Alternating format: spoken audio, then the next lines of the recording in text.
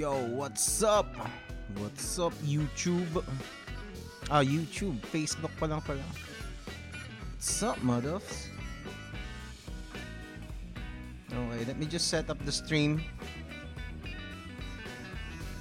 I'm setting up the stream on YouTube now.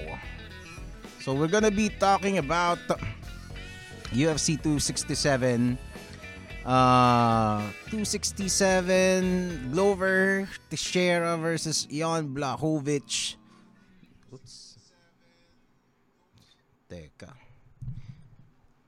Relax lang muna tayo. I'm gonna while I fix the streams. I'm setting up the stream on YouTube as well.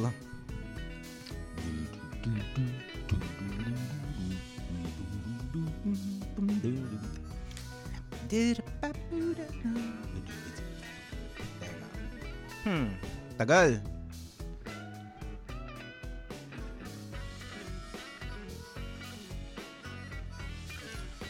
Every time I go live, I complain about the setup nitong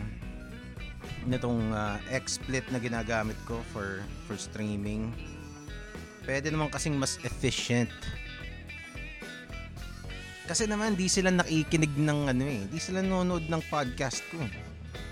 Kung nanonood lang sila, di sana nalaman nila na ang mga valuable information na pinagsasabi ko dito sa palabas na to.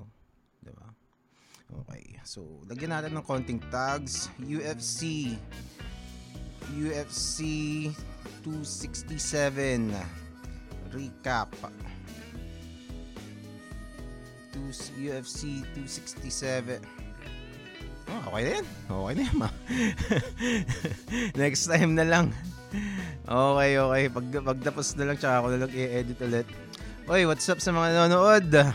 Tambay muna tayo dito. MMA fans. Medyo walang kwenta yung mga balita sa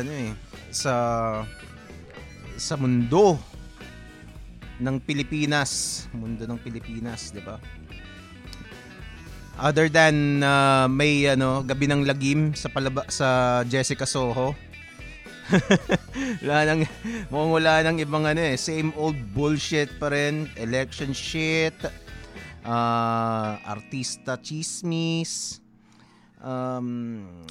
things that I don't really care about that much. So I would rather stream something else. Okay? I might as well just do UFC content. The greatest sport on the planet. I stand by it. Grabe, sobra. Okay, the streams are set up. Let's see. Don't save. Okay. All right, we're gonna do a UFC 267 recap starting right now. What's up, motherfucker? Welcome to the Powerful Comics Man podcast. This is Ganito Lang Yan with Comics Man. Okay, so we are gonna be doing a UFC 267 recap. It is an epic card. Sobrang lupit, ang daming. There are lots of things that happened here. That sets up great things that are about to happen in the UFC in the future, especially in the lightweight, in the middleweight, and also in the light heavyweight division, diba? We're gonna see how the winners are gonna take over later on upcoming events. Kasi si Glover Teixeira. Okay, so first let's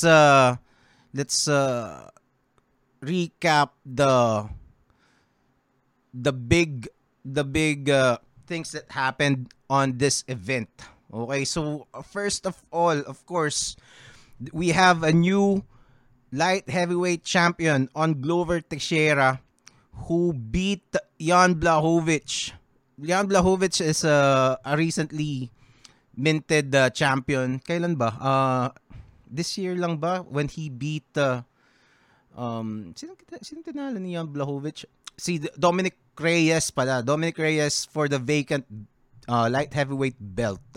And then he defended it against Israel Adesanya this year.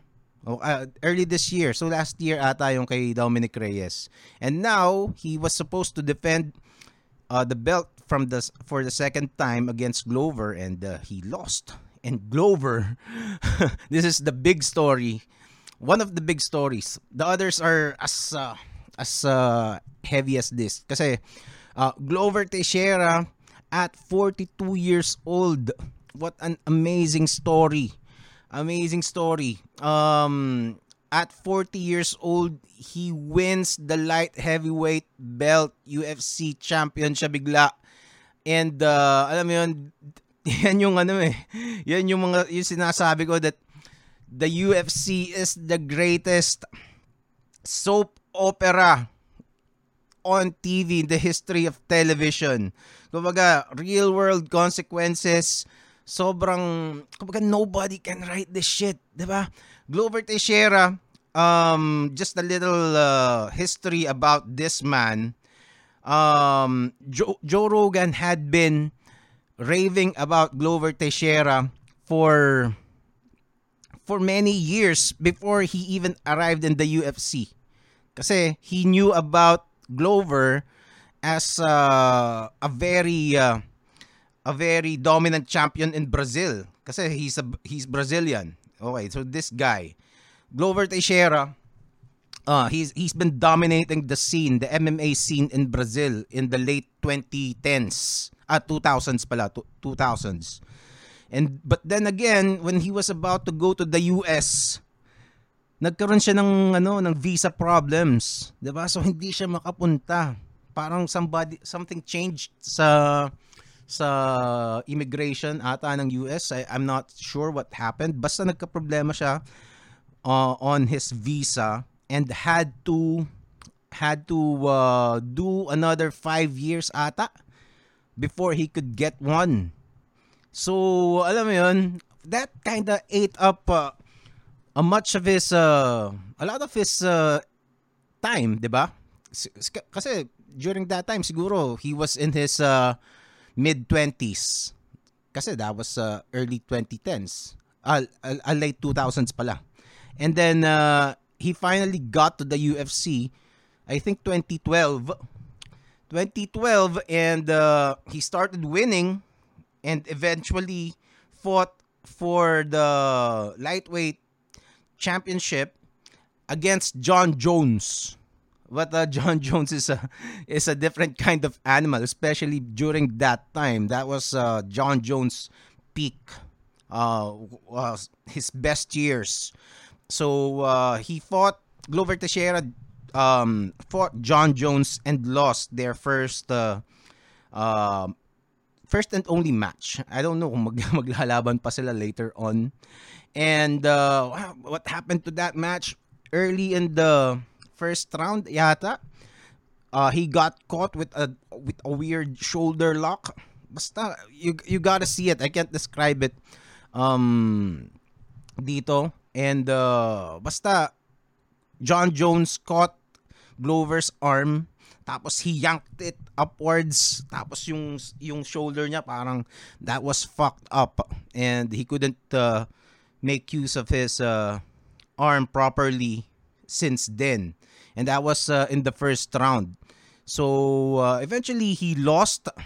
I think it was a decision. I don't know. I'm not sure if John Jones finished Glover in their fight, but ultimately Glover lost, and then he lost kind of lost steam, and it took him 2012 up to this year. So almost 9 years ang road niya pabalik sa championship title shot. 'Di ba? Kasi hindi siya makasingit kasi nandun yung mga DC versus John Jones era eh. Tapos nandun si Rumble Johnson, and then John Jones had his legal troubles. So it took him a long time to get back on track. But then again, Glover Teixeira, hindi siya masyadong matunog na pangalan, unlike let's say Israel Adesanya, Conor McGregor. So nobody really knows him outside the MMA fan circle. But he had been silently working his way up the past 3-4 years. And now he was able to fight for the belt and dominated Jan Blachowicz. Grabe tong si Glover Teixeira. And I kind of had a feeling that he would parang alam mo yun, gut feel, meron kang ganun. Although sometimes hindi nangyayari. Pero kasi between Glover and Blachowicz, I don't really have a dog in this fight, but I knew that I'm gonna feel a lot better if Glover wins. Teka, ayusin natin to. Bakit Marvel to? Matagal na to UFC. Ayusin lang natin to. UFC 267 recap. Wait. Yan. Okay. So, Glover was able to take Jan Blachowicz down in both of the 2 rounds, and he was basta you can see that Jan was very uncomfortable. Yan, ito yung moment na parang they say, hindi ko alam tawag, can opener ata ang tawag dito sa tong move na to, and you can see na hindi makawala si Jan Blachowicz sa grappling ni Glover. Kasi Glover is I think 2-degree black belt sa jiu-jitsu, and kumbaga he is regarded as one of the highest level grapplers in the middleweight division, light heavyweight division rather. So it was walang answer. Jan did not have an answer sa ground game ni Glover. He was able to put in some punches while standing up, but then ultimately, he still got rocked several times, and ultimately he got taken down once again, and Glover got to secure a rear naked choke. And he got his back, flattened him out, and choked the champion. And now he is the 42-year-old second oldest UFC champion of all time. I think ang pinakamatanda I think is Randy Couture. So at 45 ata or 46. And siya yung second na pinakamatanda. Third would probably be Daniel Cormier. I'm not sure. But alam mo yun, sila yung... And as a recently minted 40-year-old, I just can't help but feel parang wow, this is amazing. Diba? Parang after all that journey na you... from his troubles with the visa, not giving up with the dream of competing in the best MMA organization in the planet, and then ultimately fighting for the championship and losing, and now almost a decade of trying to return and get a title shot. He did it, diba? It's what a story. Kumbaga, I always say, nobody can write this shit. Nobody, wala. Kumbaga, parang this is the best thing about MMA, especially the UFC, if you follow any organization. I suppose this will apply to any organization as long as the organization gets to maintain the show. Kumbaga, hindi siya mawawala, 'di ba? You can follow each fighter's journeys, 'di ba? Like Glover, parang Glover is supposed to be kumbaga dahil wala nang ibang mailaban. Kumbaga parang Thiago Santos, Dominic Reyes, si Johnny Walker, they are familiar faces already. They just all fought recently. Although Glover Teixeira had been, like I said, earning his title shot, he isn't as flashy as the other names that I mentioned. One is because he's an older guy, 'di ba? He's not really the talkative fighter who has great skills in the microphone, who can cut promos like Adesanya or Conor McGregor, mga ganyan. He's just a solid fighter and just creates results for himself, and that is a very respectable trait of him, which eventually earned him the gold. Who knows how long Glover will hold the title? Kasi everybody's saying that the next fight for him would be a young gun na isa pang flashy fighter, si Jiri Prohaska. I'm not sure if I'm saying it correctly, and he's kumbaga para siya capoeira artist yun eh, and it's gonna be the old guard versus a young blood, ganun. And basta napaka layo nung styles nila and their status in the game. One is a rising lion, and while Glover is kumbaga a stalwart of the game, diba? And as for Jan Blachowicz, he was a great champion. I like the guy. I didn't mind if he won.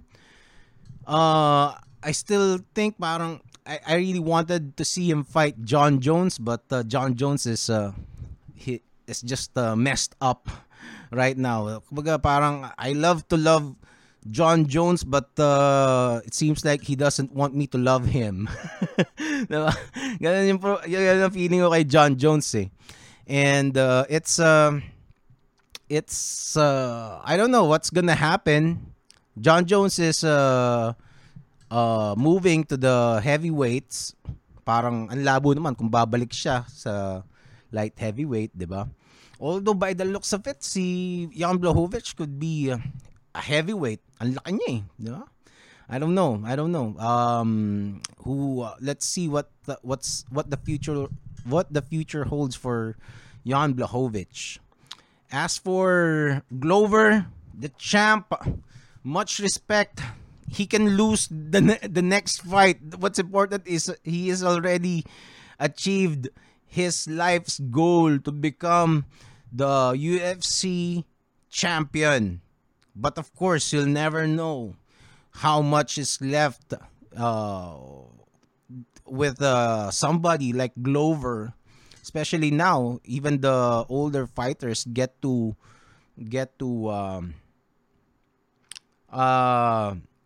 kumbaga mahaba yung longevity ng careers ng mga fighters. Yan. Yun. We're gonna watch out what the future holds for the powerful Glover Teixeira. Okay, so let's see. The other big things that happened on UFC 267 well, actually ang dami eh. Another championship fight was between Peter Yan and Corey Sandhagen. But this is I'm not sure if this is it is an interim title bout. Medyo ayan, like what I'm saying, the UFC is the greatest tawag dito, anong term ko? Soap opera. etong storyline nitong mga to, kay Peter Yan and Corey Sandhagen, and the champion, which is out right now because of injury, Aljamain Sterling. So Aljamain Sterling was challenged Peter Yan. Peter Yan was the champion last year. Okay? So Peter Yan got the belt and defended against Aljamain Sterling. Yun nga lang, something happened. Peter Yan committed a foul even though he was dominating the entire fight. So there's this rule in MMA where you cannot knee a fighter to the head when he is grounded, meaning yung knees niya are on the floor dun sa mat. I think kahit yung kamay, basta if any of the hands and knees, if they touch the mat, they are considered as grounded fighters, and you cannot kick or knee to the head. You can punch, you can elbow, but you cannot kick or knee. So so during that time, Sterling was kumbaga, it was pretty obvious na parang he's getting his ass beat, and then he got, you can say, lucky, di ba? Kasi Peter Yan committed the foul, which is a very blatant foul naman talaga. Very obvious na foul talaga yun. Nobody can deny that it was a foul. So he need Sterling to the face, and now sinamahan ni Sterling ng drama, 'di ba? Drama ng konti, and then he became a champion through that. Okay, he won the championship. So naturally the fans did not go along with him, and kumbaga parang everybody still considers Peter Yan as the champion. So so he defended, Peter Yan a couple of days ago, defended that championship belt against Corey Sandhagen. Corey Sandhagen is fresh from the TJ Dillashaw fight. He also lost that one, pero he also battered TJ Dillashaw. So, kumbaga, basically ang nangyari dito sa laban nila was a repeat of that TJ Dillashaw fight. Peter Yan won by decision, and teka, bakit ganun? Method 5. Ito win. Okay, tama. Nalito ako. Okay, so Peter Yan won by decision, unanimous decision. And ang nangyari kasi is paano ba? Teka, balik tayo din sa video. So what happened was Corey Sandhagen was kumbaga pinapaulanan niya yung ginamit niyang style is to shower Peter Yan with a lot of volume striker. Volume striker kasi si Corey Sandhagen. And while Peter Yan got the most powerful attacks in the fight. So there was a time that he knocked down Corey with spinning shit. Diba? Basta whenever Peter Yan lands, ayan, tuloy-tuloy yung si Corey Sandhagen, ang dami niyang combos. Pero when Peter Yan lands, you can really see the effect on Corey. Well, Peter Yan is one of the best fighters, one of the most exciting fighters in the UFC roster. Definitely. But Corey Sandhagen's style is just a little more flashy. Mas magalaw siya. Compared to Sandhagen, Peter Yan looks a little bit flat-footed. Not that I have expert eyes on this matters, but pero basta pag tinatamaan si Corey Sandhagen ng suntok ni Peter Yan and his kicks, you can feel the damage being done. Although Sandhagen got, I think, first round, he did very well.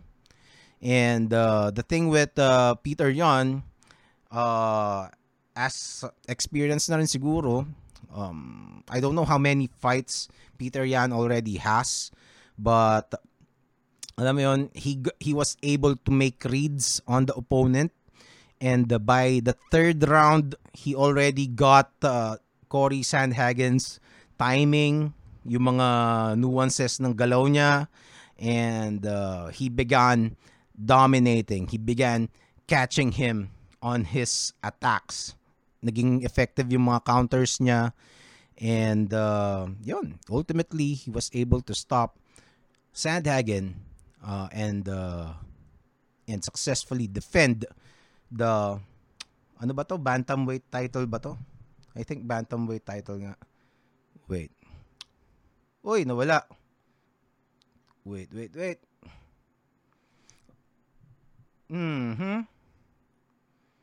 Oh man, nawala. I think bantamweight title nga yun. Okay, so lipat na ulit tayo. So we're just gonna see when Sterling will be able to return and fight Peter Yan again. Hindi ko alam kung kailan yon, kasi I think nagkaroon ng surgery si Sterling on his head ata.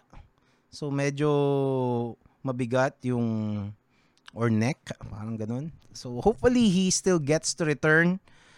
Sana naman para matuldukan ang bakit ganun? Ba't nawala? Okay, dito tayo. Okay. Nawala yung ano ko. Okay. So yan. 158 strikes. Okay. Mas volume fighter si Sandhagen. And but still, knockdowns we have 1. Okay. Lipat tayo with Islam Makhachev. Islam Makhachev is the fighter na everybody is saying the heir to the throne ni Khabib Nurmagomedov. Okay, so siya yung sinasabi nila na papalit sa pwesto. They are on the same weight class. So Islam Makhachev is as dominant as Khabib. And hindi ko alam kung ilang taon na si Islam. Basically fights like Khabib. And this is the first time that I think this is the first time that he was able to fight a ranked fighter in Dan Hooker, which is in no way a slouch. Dan Hooker just fought, kakalaban din lang ni Dan Hooker last month ata. And it wasn't an easy fight. Kumbaga, an extremely easy fight rather, diba? But in Islam Makhachev facing him, after the fight, during the press con, sabi ni Islam, he didn't even need to shower after the fight. Ganun kadali. So, 2 minutes and 25 seconds on the first round, the fight is over. Diba? And there were a few strikes exchanged. Teka, punta tayo. And then ultimately, he got the finish by basta a vicious Kimura. Eto, wow, sakit niyan. Teka, hindi pa siya naka Mamaya ilalagay niya yung isang leg niya sa yan, ito yung ending. Ilalagay niya yung leg niya dun sa ulo, and after that, yan, 'di ba? He'd be able to secure the Kimura. And wala ka nang kawala dyan. Oh, ang sakit nun. Holy shit. 'Di ba? And then, very easily, ginawa niya yun. And, alam mo yun, he's a scary dude. Again, he's like Khabib during his, yung unang pumasok si Khabib Nurmagomedov on the UFC. Nobody knew him back then. Nobody wanted to fight him, especially when he wasn't ranked yet.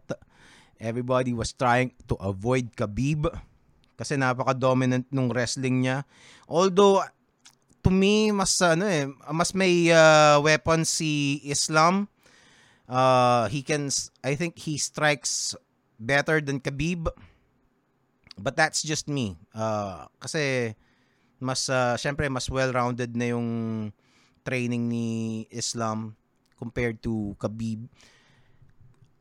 I suppose kasi Islam, for one, is younger, and he started training earlier in his career, and he was taken to AKA, diba? Dun sa gym ni na Khabib, where a lot American Kickboxing Academy. So, mga strikers yung nandun. Diba? So, that says it all. So, I think mas napagtuunan ng pansin yung striking ni Islam compared to his mentor, Khabib. So, Khabib is now his head coach, I suppose. But Islam was also trained by Khabib's father, na very highly respected in Dagestan fighting community. Diba? So, yung the Nurmagomedov, I forget the name of Khabib's dad, but sobrang sobrang respetado yung pamilya nila. And now, since namatay yung erpat ni Khabib last year, which prompted him to retire. Diba? Ayaw niyang lumaban. And now, Islam is filling the void that Khabib Nurmagomedov left. And I don't know kung sinong lalaban dito. Sino bang mga contenders? Sino bang mga kalaban nito? Sina Dustin Poirier yata. Yeah, oo nga. I don't know when he's gonna be able to fight the top 5 guys. Gaethje, sino pa ba? Sina Dustin Poirier, si Conor. No, I don't think this would be a terrible matchup for Conor McGregor, 'di ba? Si Dustin, I don't know kasi si Dustin did not do well. None of them did well against Khabib. Although definitely Islam is still not Khabib. But he could also be better than Khabib. Diba? So that would be a scary thought just thinking about that. Diba? Kasi mas bata si Islam, mas madami pa siyang matututunan. Although a lot of things could also happen. He seems like a straight arrow guy who trains and very disciplined. And alam mo yun, parang si Khabib, I'm sure pinapagalitan ni Khabib to. the way his dad disciplined him. And if that is the case, all bets are Islam Makhachev will be a UFC champion soon. It would be, I think, definitely he will, unless he gets injured. But hopefully that doesn't happen, diba? We don't want that. We want the best fighters to be able to compete. Kumbaga, hassle yung ano. Hindi naman siya katulad ni John Jones na who keeps defeating himself. Diba? That's the most frustrating thing about John Jones. He's the best fighter in the roster, the most accomplished in terms of combat. Well, you can debate that, diba? Pero unanimously, kasi if you consider the longevity of his career, parang definitely he's up there. But then again, he keeps defeating himself by getting into mess after mess after mess. And yun. Tingin ko hindi naman mangyayari dito kay Makhachev yung mga troubles ni John Jones. Okay. So, let's see. Hintayin na lang natin ang future ni Islam Makhachev. Eto ang isa pang malupit na laban.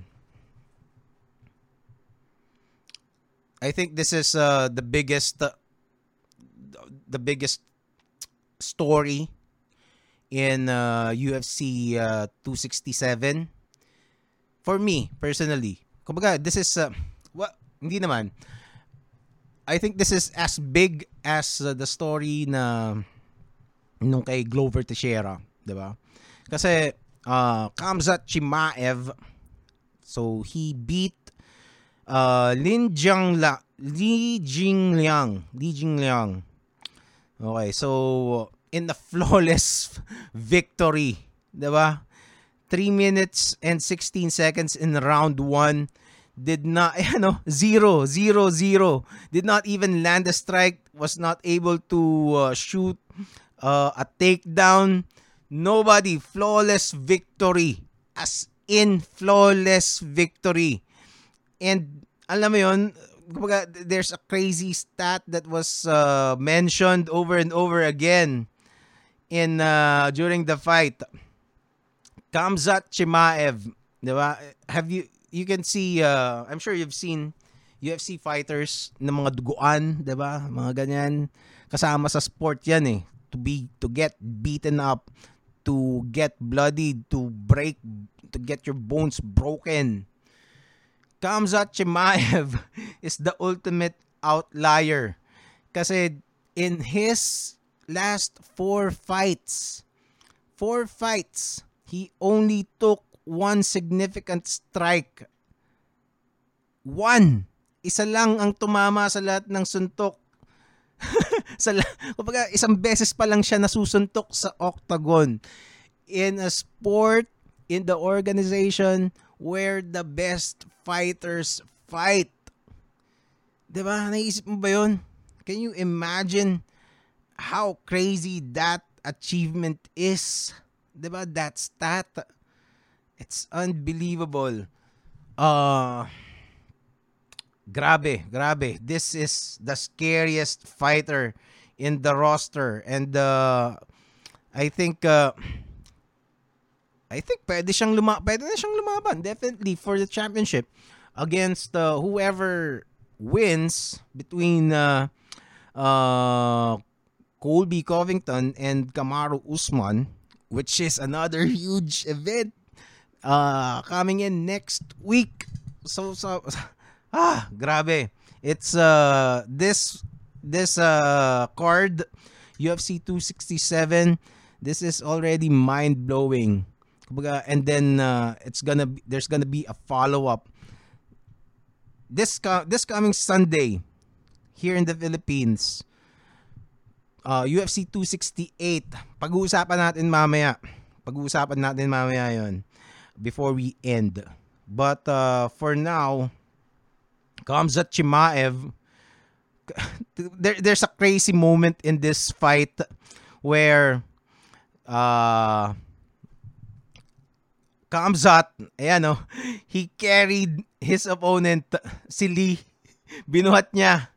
Ayan oh, tapos while he is holding him up, kinakausap niya si Dana White, 'di ba? Si Khamzat was talking to the owner of the UFC, Dana White, president. Hindi na yata siya owner. Yeah, so the president of the UFC, he was talking to him while he is carrying a killer up in the air, 'di ba? Before proceeding to choke him out, as in Lee got choked out, as in he passed out. Ayan, he refused to tap.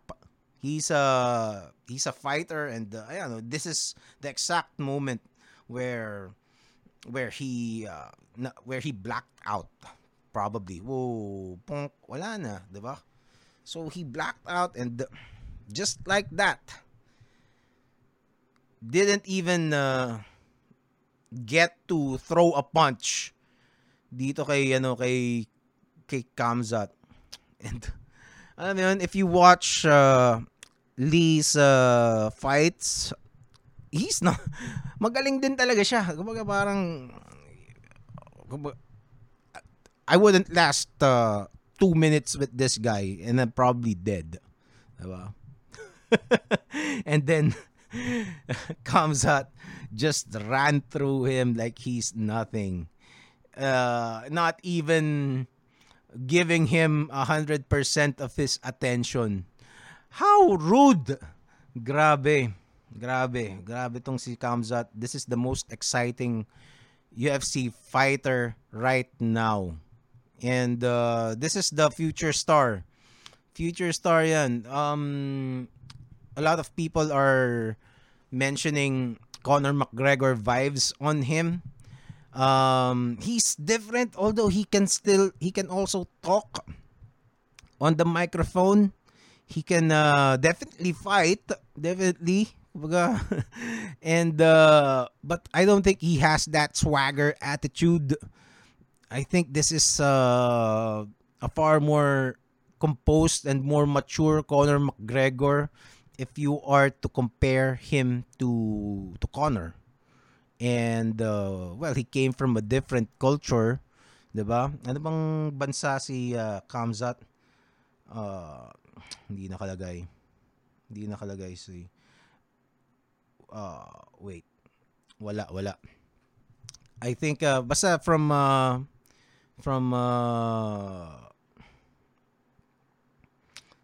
Europe siya. Khamzat, nasan ba? Event results. Wala hindi ko alam. Hindi siya Russian. Nalimutan ko kung anong bansa siya. Anyway, this is the scariest fighter in the roster. Toss up sila ni Islam Makhachev, but they are on different weight classes so they're not gonna be fighting. Although di ko alam kung they'd be interested in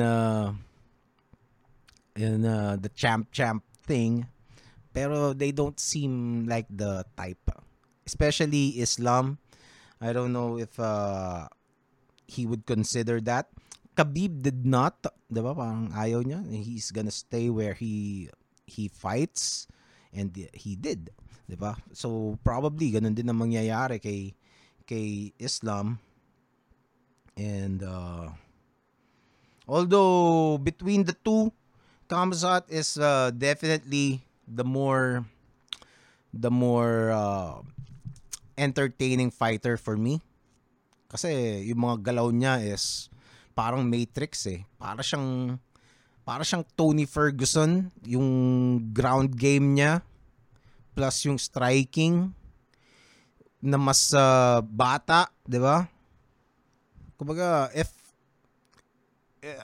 it's this is just the next breed of MMA fighters.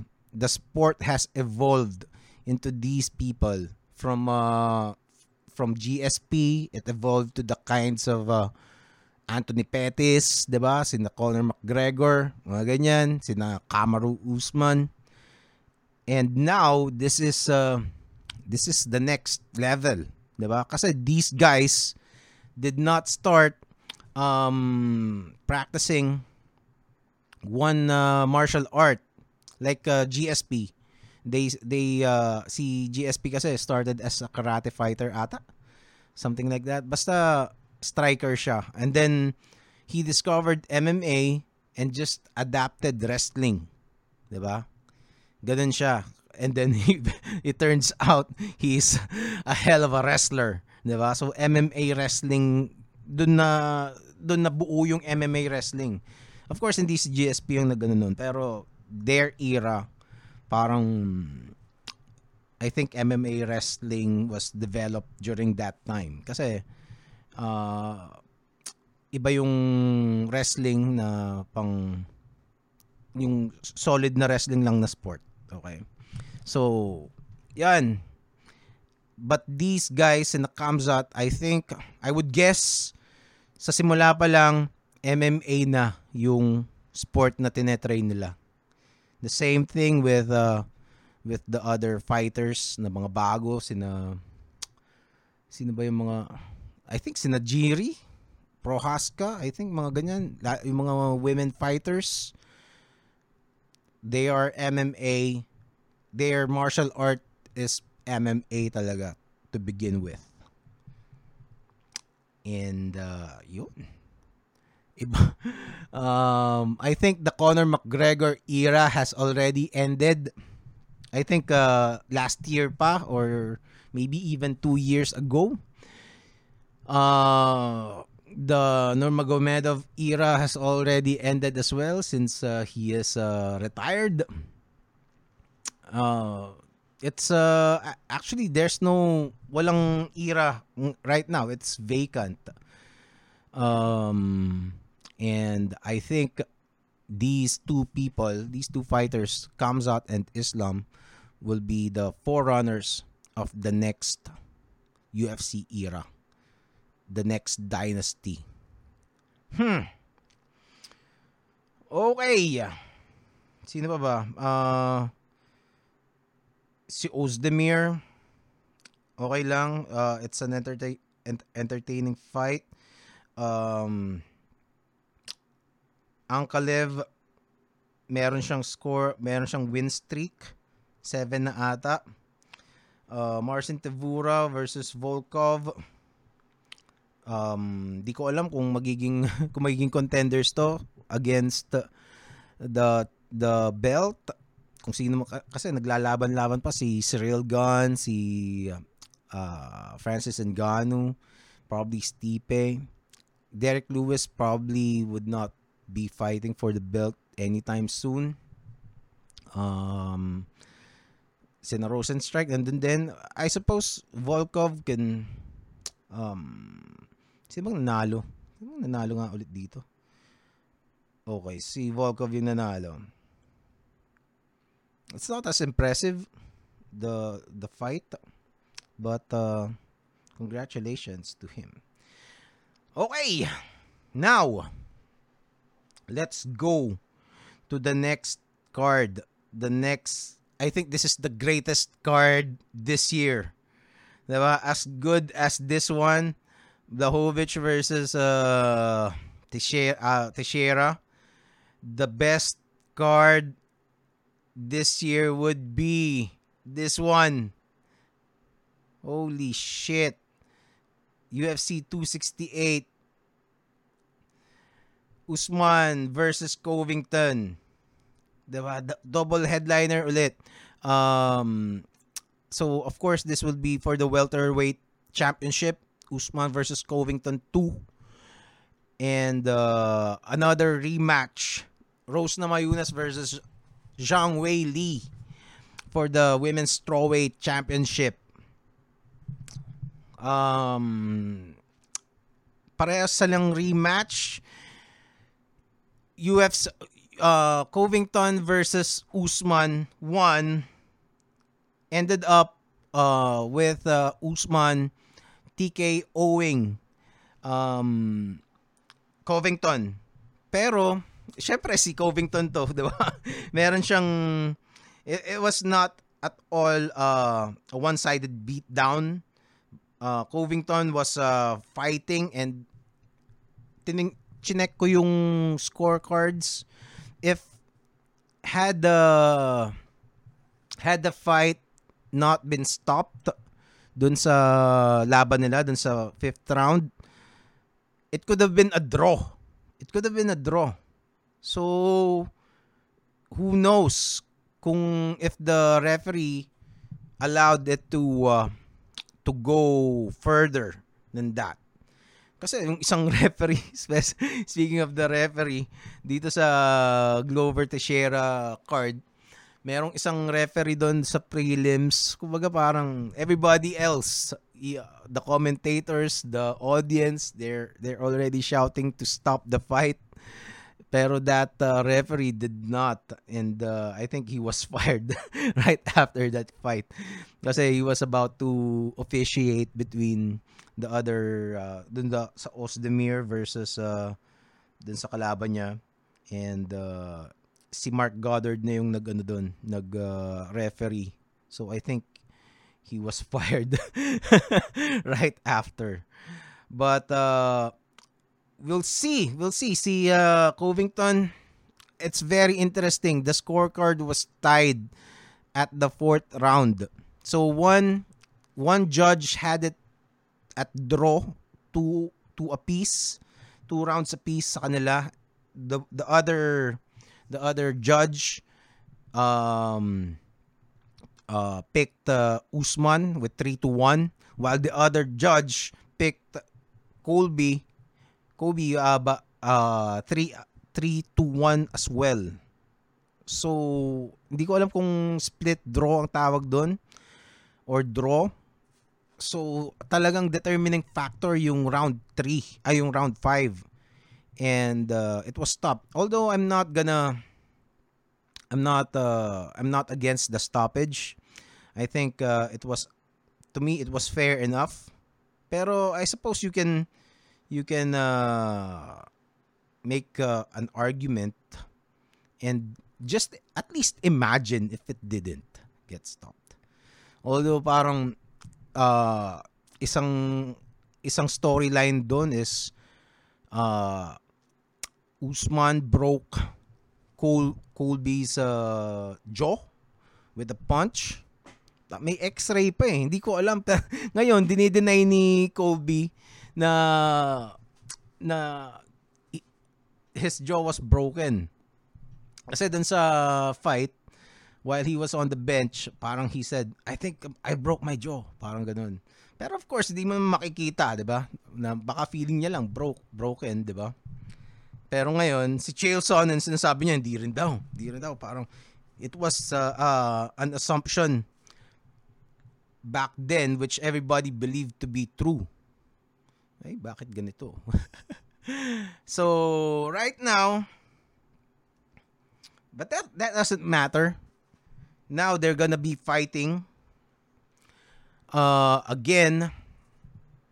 I don't mind if Usman wins, pero it would be very interesting if Colby wins, and it would be a lot more fun kasi magkakaroon ng trilogy eh, 'di ba? That is how I picked my fighter. Unless it's Rose Namajunas. Rose Namajunas is my favorite fighter ever. Another one would be Justin Gaethje. And of course, the bad guy, Chael Sonnen. Pero syempre, retired na siya. I think Robbie Lawler was also my favorite. Pero since ngayon, he's on a decline already. He's on his way out.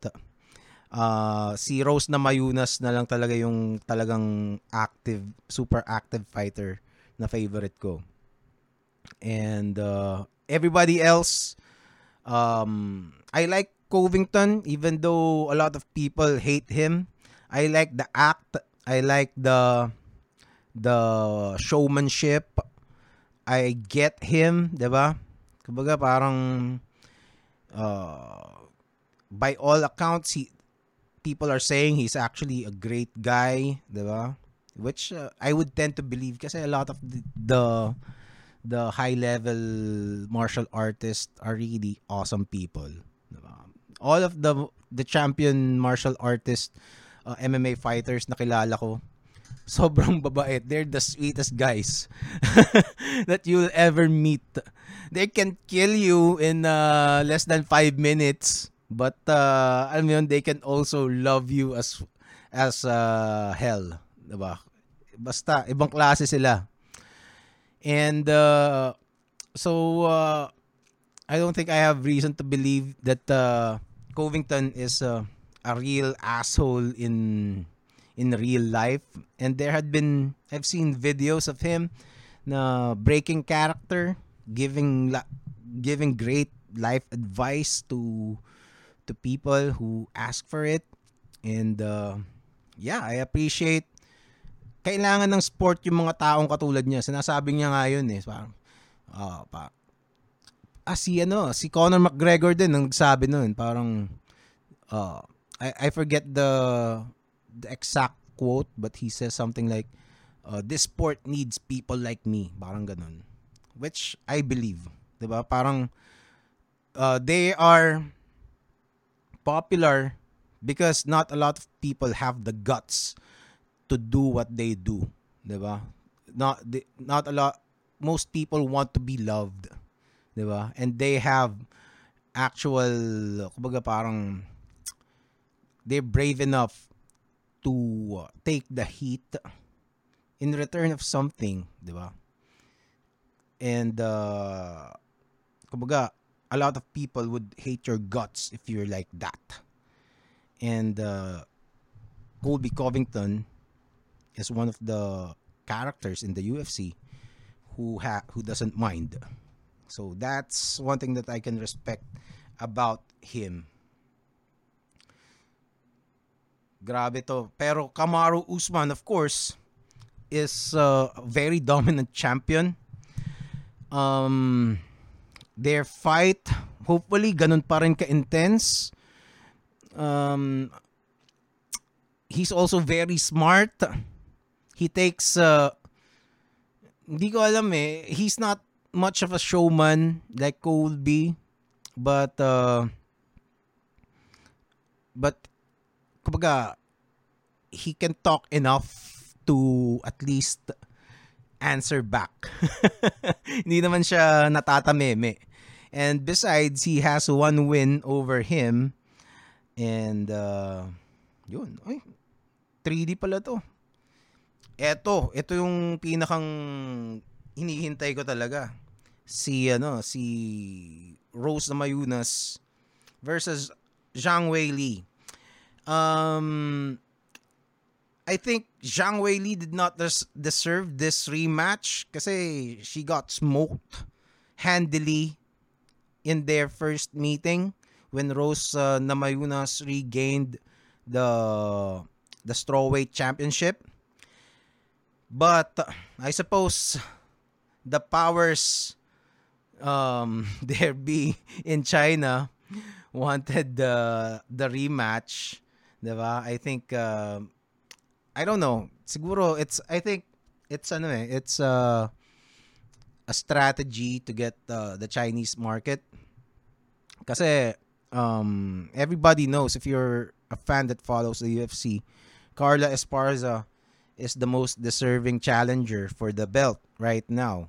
Carla Esparza has a win over Thug Rose back in dun sa opening pa lang ng ng strawweight division.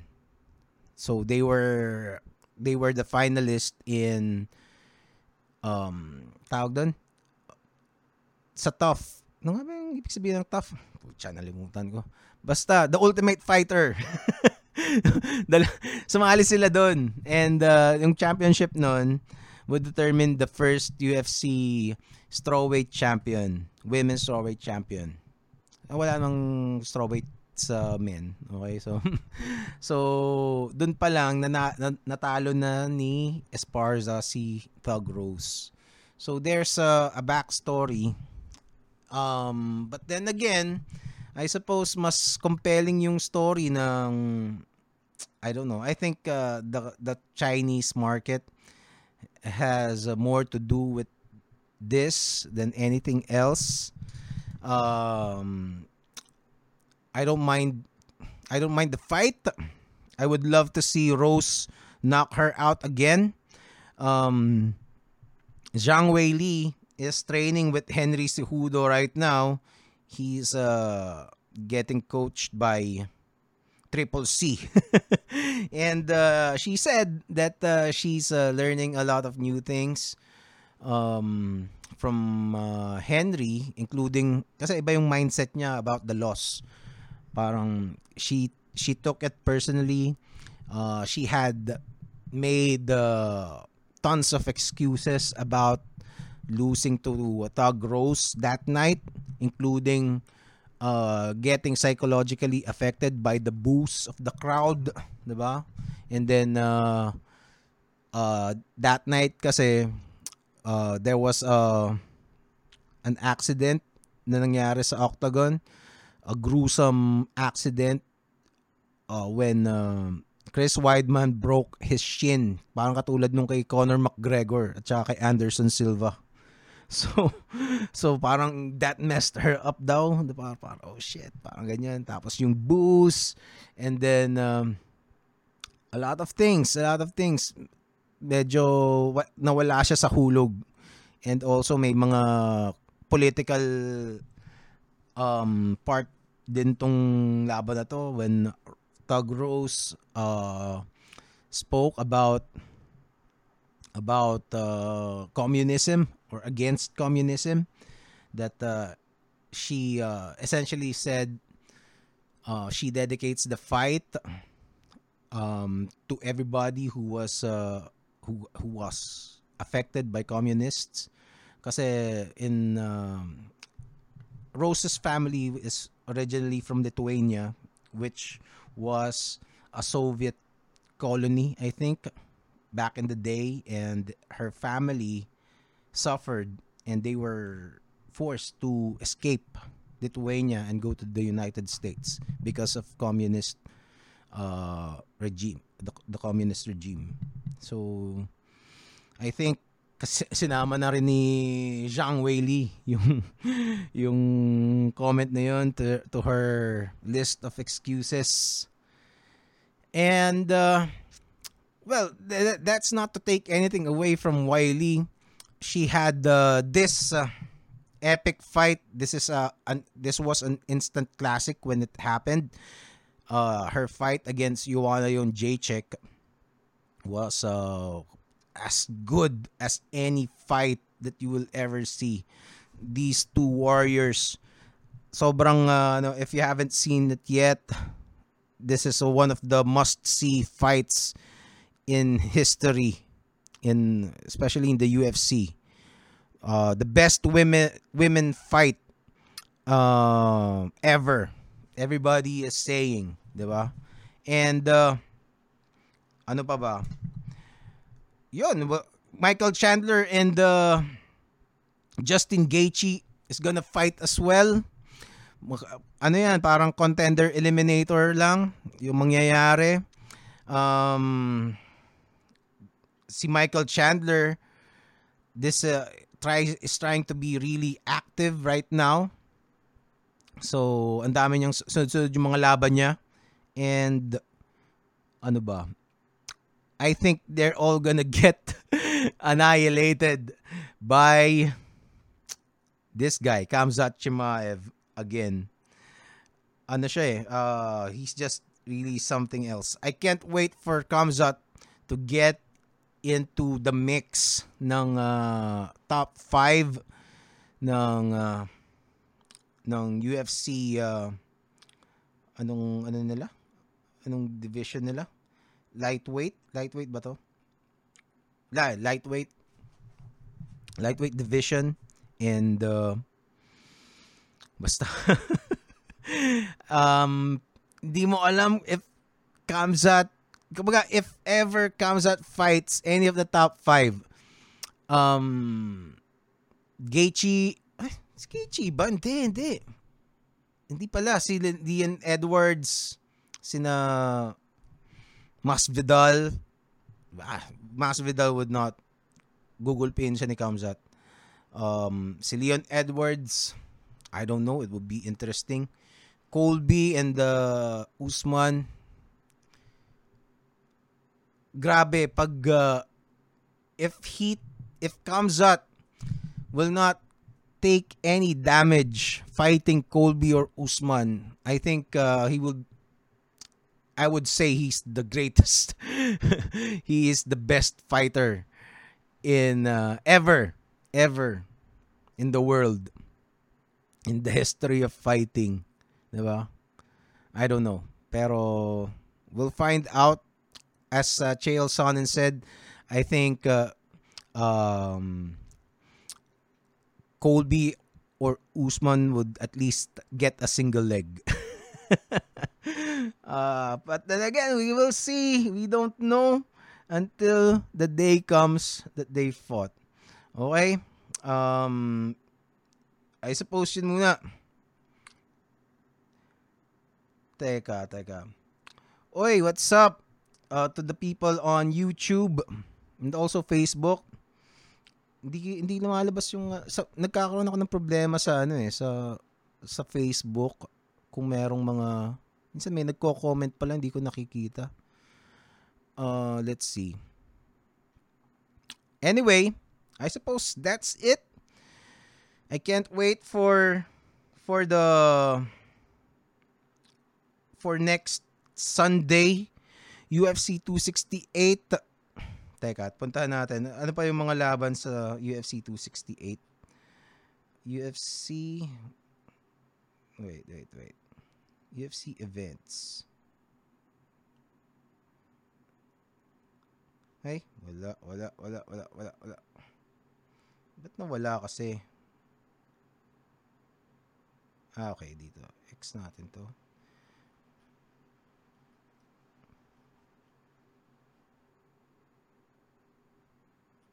Wait. Eto. Main card. Shane Burgos, Billy Carantillo, Frankie Edgar versus Marlon Vera pala. Nalaban si Frankie. Frankie had been in a multiple fight losing skid. The legend, we're probably seeing the last of his fights. Let's appreciate Frankie Edgar as long as we can, diba? This is one of the best fighters that ever graced the octagon, and kumbaga an inspirational fighter.